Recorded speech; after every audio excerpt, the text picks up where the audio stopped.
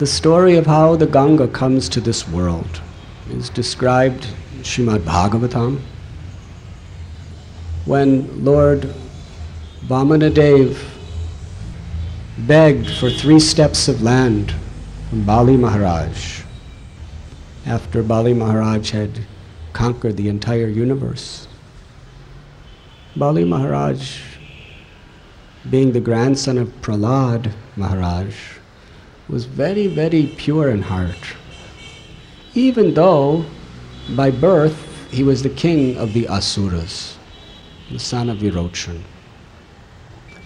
So he promised Vamanadev, "You have such little steps, you are just a child, and a dwarf at that, but take your steps." Shukracharya didn't like this idea, because he was a priest, a Brahmin priest, who was very much concerned with Dakshina. That this Dakshina of Bali Maharaj is the best I have, because he's the king of the universe. He gives me everything, anytime. Shukracharya was very intelligent.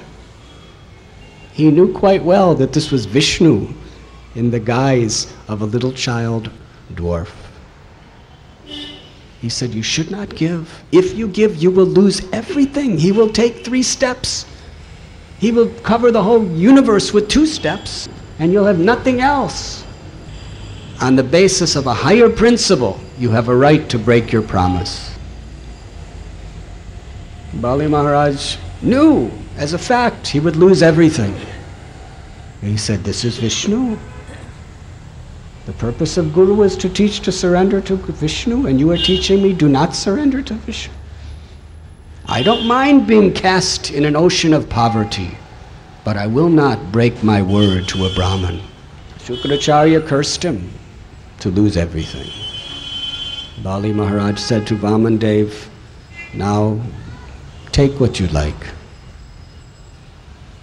This little child grew to such proportion, Trivikram. With 1 step he covered half the universe. With the other step he covered the other half. With the nail of the big toe of his left foot, he pierced the covering of the entire universe. The universe is floating in the causal ocean, which is emanating from the very body of the Supreme Personality of Godhead. That causal ocean leaked into the crack made by the toe of Vishnu. As it came in, it washed the feet of the Lord. And the great demigods celebrated this wonderful, wonderful event. After washing the lotus feet of the Supreme Personality of Godhead, Ganga Devi became supremely pure. The ultimate destination of everyone's life is to seek shelter of the lotus feet of the Lord. Chaitanya Mahaprabhu begged to be a speck of dust at the feet of Lord Krishna, because the lotus feet of Lord Krishna have such power that they could alleviate all the miseries and sufferings of this world, vanquish all the sins of our heart, and award us pure love of God. So the water that washes the feet of the Lord is Charanamrit. It has the same exact power of the feet of the Lord directly. So out of his causeless mercy, Ganga Devi became the all-purifying substance of Krishna's mercy. She flowed down to Dhruvaloka, where Dhruva Maharaj resides performing tapasya. It is now called the pole star. At Dhruvaloka, Dhruva Maharaj is ever bathing in the divine nectarine waters of the river Ganges. And there he's always tasting the sweetness of the lotus feet of the Lord. From Dhruvaloka, the Ganga descends to the planets of the 7 rishis, which are circumambulating Dhruvaloka.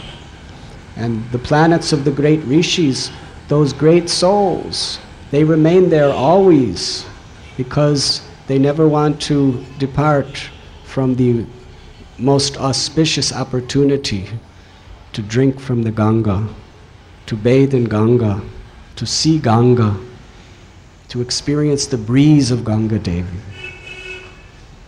This is the exalted position. She is known as Vishnupadi because she is descending from the feet of Lord Vishnu.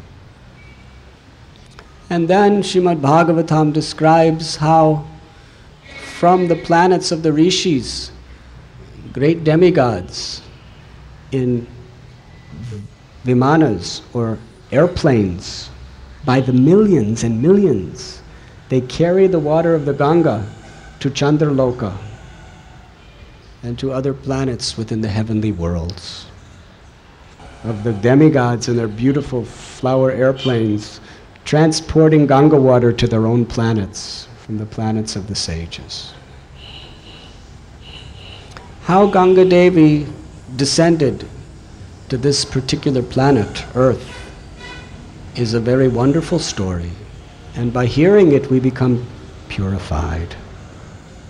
To the extent we hear attentively, with a submissive heart, we receive the mercy of the Lord, who is non-different from these wonderful pastimes which He exhibits. When you hear the story of a mundane personality from history's past, we get some information, we may get some intellectual or mental satisfaction, but there's no connection with the person, except in the mental image. However, the Lord's pastimes are absolute. They are non-different from the Lord Himself. When we submissively hear the Leela of the Lord is directly and personally enacting that pastime within your heart. And to the extent you are attentive with devotion, that truth is revealed to you. You were listening to Radhanath Swami on devotionalnectar.com.